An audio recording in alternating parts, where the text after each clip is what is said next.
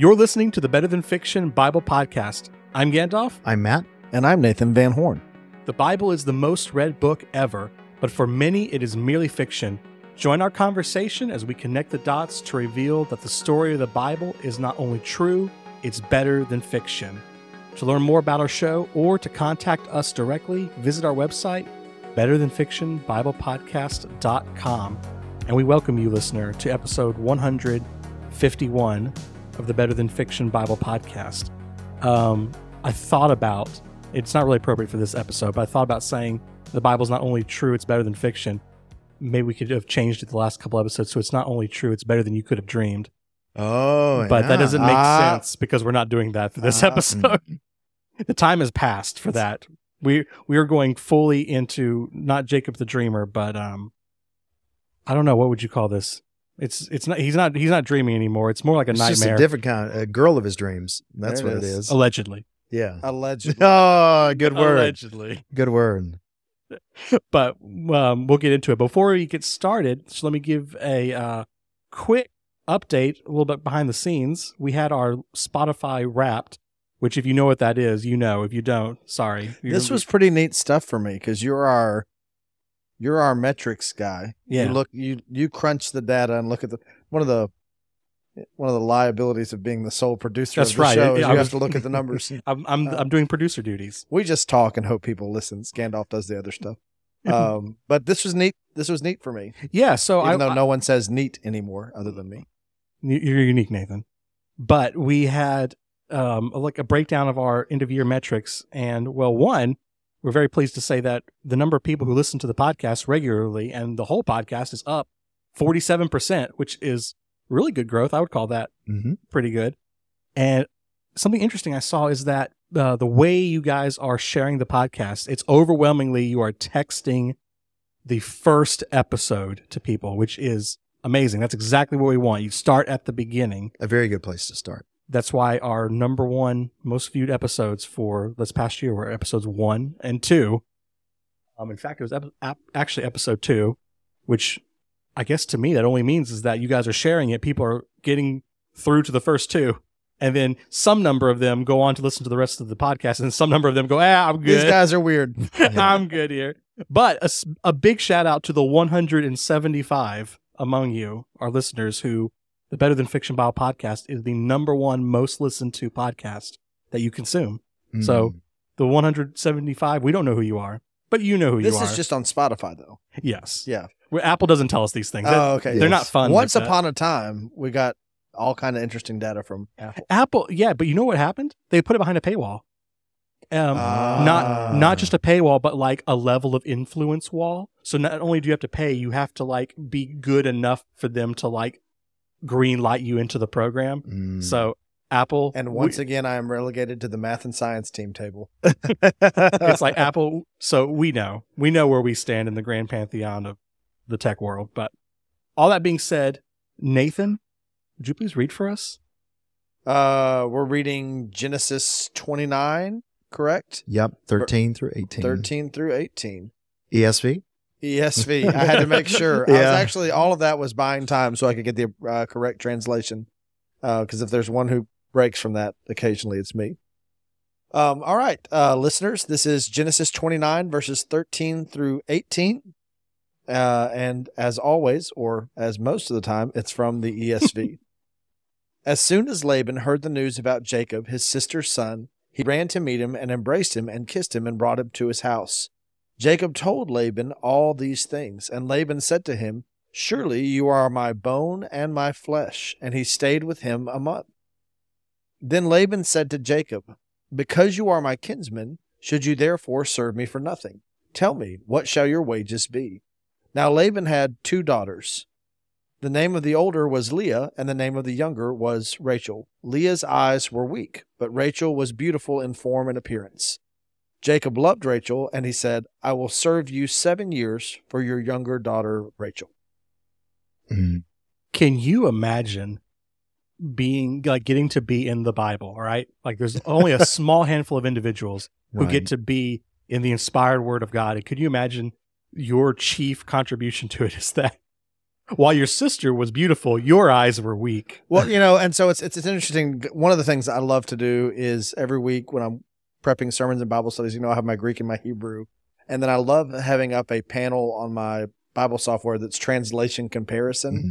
And it's so interesting because people, you don't want to be mean to biblical characters. They're in the Bible. And so sometimes instead of weak eyes for Leah, you will see tender eyes, delicate, or timid, soft eyes, or delicate. But I always remember before we had any of these English translations of the Old Testament, we had the LXX, the Septuagint, and the Septuagint is ophthalmi esthenes, weak eyes. Like let's not play around with what we're saying here. Like that's not me taking a dig at Leah, but it's just interesting.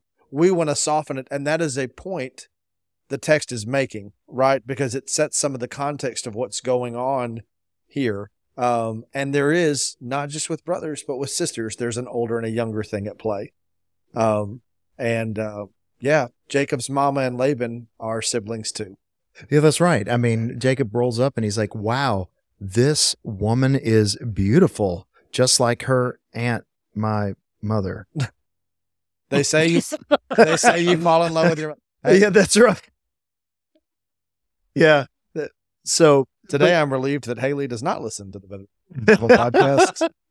Well, so also, I think I can speak with some authority on this as a dad of daughters. I thought you were going to say father of 6, but that's well, okay. I am a father of 6. And my 2 oldest are girls, and then I have not my 2 youngest, but 2 of the younger ones are girls, and they're each girl is right next to the other one. Like there's no boys separating them. Matt is making a point beyond this, but right now my mind is stuck on 4 weddings. That's right. But my old friend Tevye. Let me just say that with some authority, that girls keep score amongst themselves. They know, and I know boys do to some degree, but one of the things as a dad of daughters, like one of them, a week does not go by that I do not hear, that's my shirt. Like, that is not you. What is you? That's not like, and they love each other, but they totally know like what's going on. There is a healthy competition amongst girls. My in the boys same don't household. do that. They just antagonize one another. And like Judah, my oldest, is a tender, compassionate sir. He's so many things I wish I had been at his age. But if there's one person in God's creation that is going to bring out the violence in his spirit, it is his younger brother. Shout out to my brother, who I learned Photoshop initially in order to forge a birth certificate to convince him he was adopted. Well, so among my 2 younger daughters, I've got Ainsley and Lucy. Ainsley is the artist. She loves coloring, painting, everything. And she has all kinds of, when she was younger, had all kinds of coloring books. And I remember one particular time, the coloring book was snatched by her younger sister. And of course, was not colored in the lines, just everywhere. And she brought it to me completely brokenhearted. And she said, and Dad, look at what she did to it. And she looked at her sister Lucy and she said, and by the way, your art is horrible. Horrible. And it's just a little bit of like edginess, like and stuff like that. We should expect that. By the way, the story is going to reveal that this competition never ceases amongst Leah and Rachel. This goes on for a long, long, long, long time. They pass it down to the next generation. Absolutely. Literally biblical in proportions. And so, like, for instance, you know that, for instance, Rachel probably called Leah weak eyes. All right. I'm just and Leah's response was always probably, I am what I am, but my son's name is Judah. The gift of Leah was her children, that she brings forth the house of Israel and 6 kids. So there's real competition that we're already. And the oldest text has is a wanting sandwich us to, named after him. Reuben.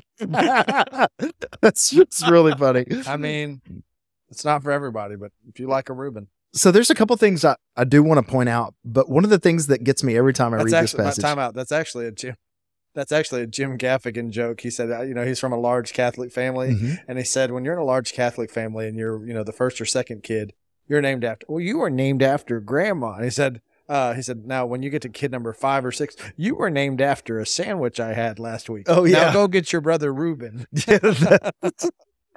Oh, that's good. One of the things that I love about this story is in verse number 13 and 14, when Jacob is essentially telling Laban the whole story. It says, Laban ran to meet him and embraced him and kissed him and brought him to his house. And Jacob told Laban all these things. And Laban said to him, surely you are my bone and my flesh. And he stayed with him a month.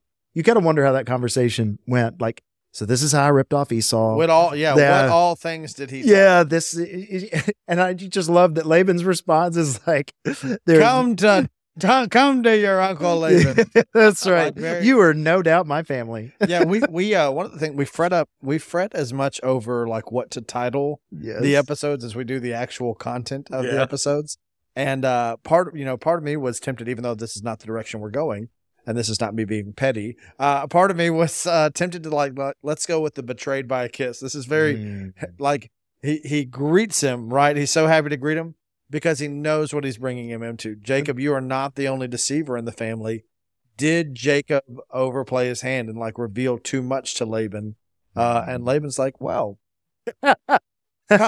come on back. Oh, it's like listening audience, I wish you could see Dr. Van Horn's face just now. That was a great expression. We know how to welcome you back. It's like a ladder to heaven, you sound. Oh, that God indeed has big plans for you. Family and tribe that big. There's no way you can get it done with one wife. Let me tell you about both of my daughters. So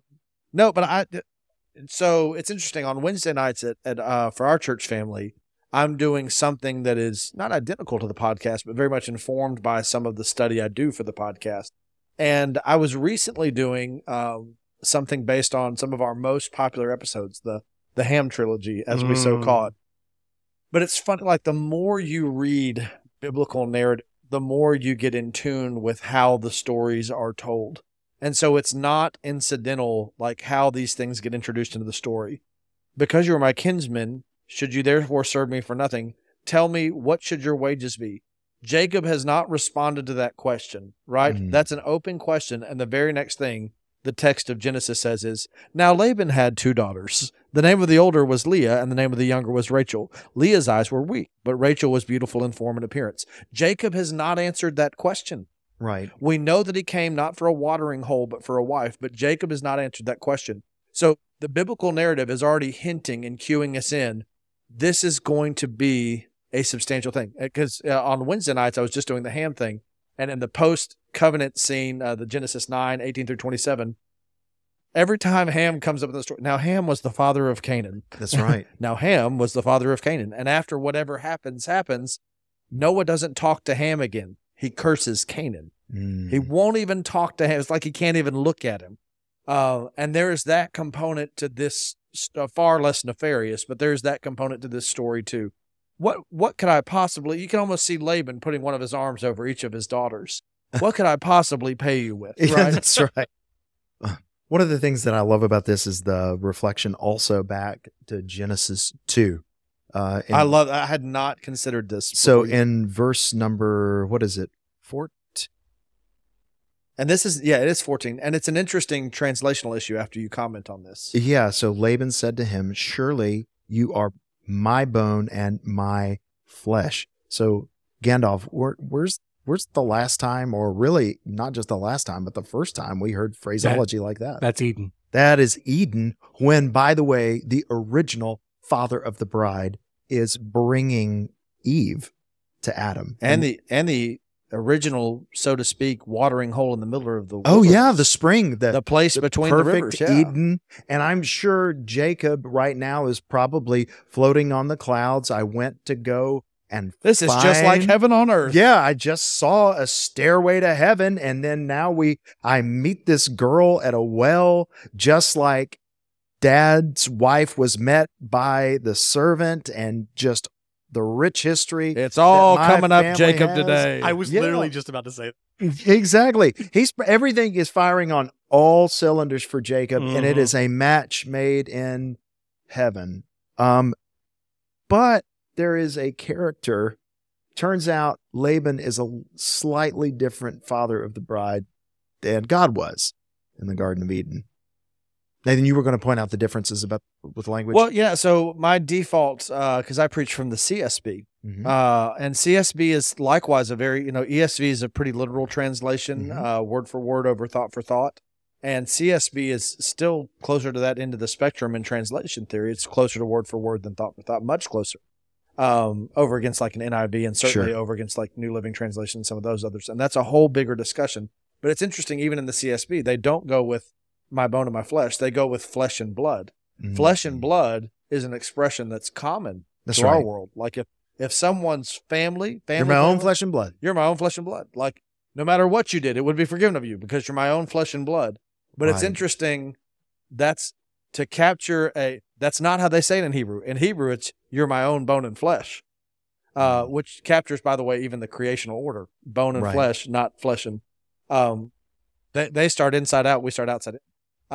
But I think that's interesting. Even in a literal leaning translation, that they went with an idiom that makes more sense to our culture over biblical culture. Anyway, So but it is a reference to Eden. there's an Eden thing in there. Yeah. And so there's a couple of things that need to be said here. This one is not anywhere again- close. And again, post Eden is Eden. The aftermath of Eden, starting with Cain and Abel, is the beginnings of sibling rivalry in the Yes. Bible. Like Ooh. this is But we're making the house of Israel here. This is Israel is going to be what the entire family of God, when we get to Romans 9 through 11, what the entire family of God is going to be referenced to. We're building the house of Israel, ultimately referring to both Jew and Gentile.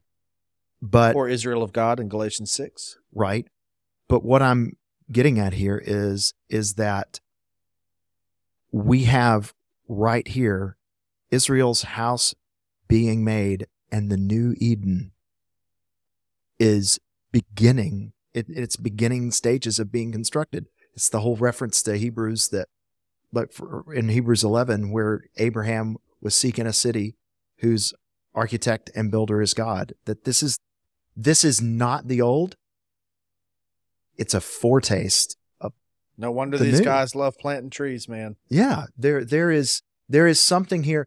Yes, it's not. There is something lost from the perfect relationship, the perfect marriage of Eden, and we already see right now from the way this is worded, this marriage is going to have problems.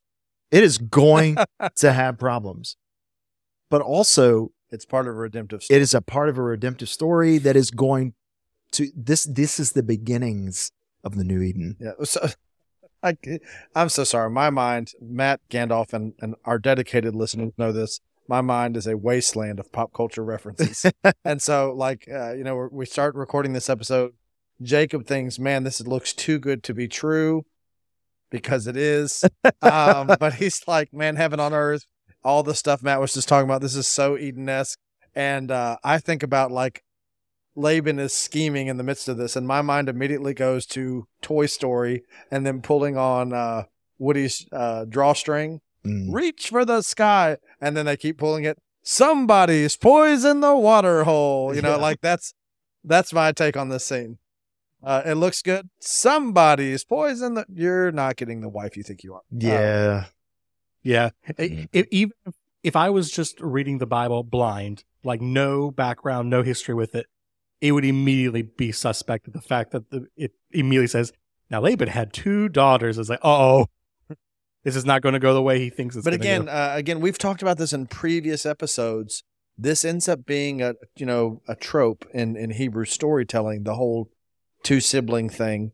And fast forward to the New Testament. I know we've talked about this. Kenneth Bailey and other New Testament scholars who said, when Jesus tells a parable, he tells it always to a group who are deeply steeped in Jewish stories. And one of Jesus's most famous parables He's following off of, hey, guy had 100 sheep. One walks off from the fold. Woman had 10 coins. And then a man had 2 sons. For several New Testament scholars, I think most prominently Kenneth Bailey, you can't hear a man had 2 sons and not have a strong hearkening back to the Genesis stories. Yeah. It's not just, I mean, we've talked about it before. It's not just this, right? We go all the way back to Cain and Abel for that one. Now, it's also important to remember I'm pretty sure this is our first main character who falls in the list of good guys that is going to be a bigamist from the word go. Like, for instance, Isaac only has one wife.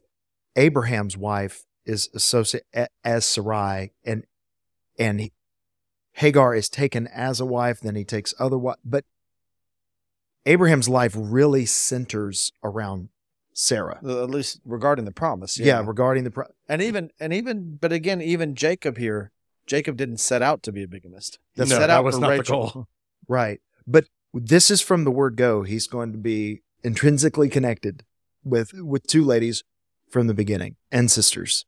But Laban saw this guy coming miles away. Somebody's poison the water. See, it makes sense the more you hear it. That's right. Is Laban like, hey, watch me move this rock, Uncle. That's all you, buddy. You're so strong. Hey, girls, look how strong he is. Look how strong your cousin is. Yeah. It's like, Leah, look a little harder. Just make sure. Leah, open your eyes. That's so wrong. That was Gandalf. I'm sorry. So, like, how like, is this like a 300 IQ play from Laban? Is he like, I'll make an Eden reference for this guy? Like, is that what we're meant to believe? Like like he knows what Jacob is looking for? Did he, figuratively speaking, see him coming a mile away, to Matt's point? No, but it didn't take him long to. But again, like we've talked about, one of the things that we talked about when we talked about even the Jacob Esau stuff and the stealing of the blessing thing. Who was involved in that? It wasn't just Mama's in on that. Yeah, exactly right. Because she doesn't like Esau's wives, his Canaanite wives. And so, like, this is part of the thing in the family, and God will redeem this within the biblical story. But it's there. It's in other words, Jacob. Whatever we say about Jacob's dishonesty, he gets it honestly, because he's not the only trickster in the family. Again, please don't hear me overly attacking biblical characters, but I mean, we've slandered Leah enough for one episode. Yeah, that was you. I've repeatedly come to her defense. That was you in the Septuagint. But yeah, it's in, again, hopefully, and one of the things that blesses me when our listeners message in, and we even had one this past week who listened to an episode on some of what we did with dreams, and they talked about connecting that more than we did with darkness imagery. Again, we're always caught between moving painfully slow so that we can talk about things, and also scratching the itches that come up for us on, isn't this interesting and is this worth talking about? There's always more. Again, when I see the graphic that has 60,000 connections, there are not enough lines. There's more dots there. But I do, it's always encouraging for me, agree or disagree with some of the positions that we take. It's encouraging for me when people start asking new questions and developing not new, but new to us, interpretive strategies for how we approach the text and listen to the story that is being told. And I love some of those dots that are right there to be connected in this passage. Nathan, do you think that there's something to be said and here? Again, focuses on eyes connecting to Eden. The eyes thing is so big. The Ra'ah, the Tov. Yeah. Who is Rachel and how is Rachel described? So another thing is that, as I don't want to steal the thunder of where this story goes, but we are going to find that Laban throughout the rest of the story does not hesitate to work his own angle for himself to become personally profitable and his family. And I wonder if when Jacob sits down and he shares with Uncle Laban how good God has been to Abraham's family. If Laban is thinking, wow, I could not potentially just have one piece of that pie. I could get that's two. an interesting take. I could get two. But we That's But my assumption. what's going is to that be ironic when it comes full circle, Laban loses it all when they're separated. And Laban working his angle actually causes him to lose his family rather than to gain and cut in on Abraham's blessing. I wonder, there may be something there. Indeed. And listener, if you want to work an angle for your own benefit, then I suggest that you subscribe to the Better Than Fiction Bible podcast, where you will receive not one blessing, but two blessings. The first being a notification every Tuesday morning when we release a new episode. And the second, you'll be able to spread what presumably you believe to be worthwhile content to others, be it your friends and family, by texting them, emailing them. I think it said that like 2 people emailed the podcast to someone else. I was shocked by the amount that it gets shared through text. So it's clearly you guys are texting, so we love that. And the podcast can spread even farther. So thanks for listening. We'll be back next Tuesday. Until then, you have a great week. See you next time. Shalom. That was meaty and it was on time.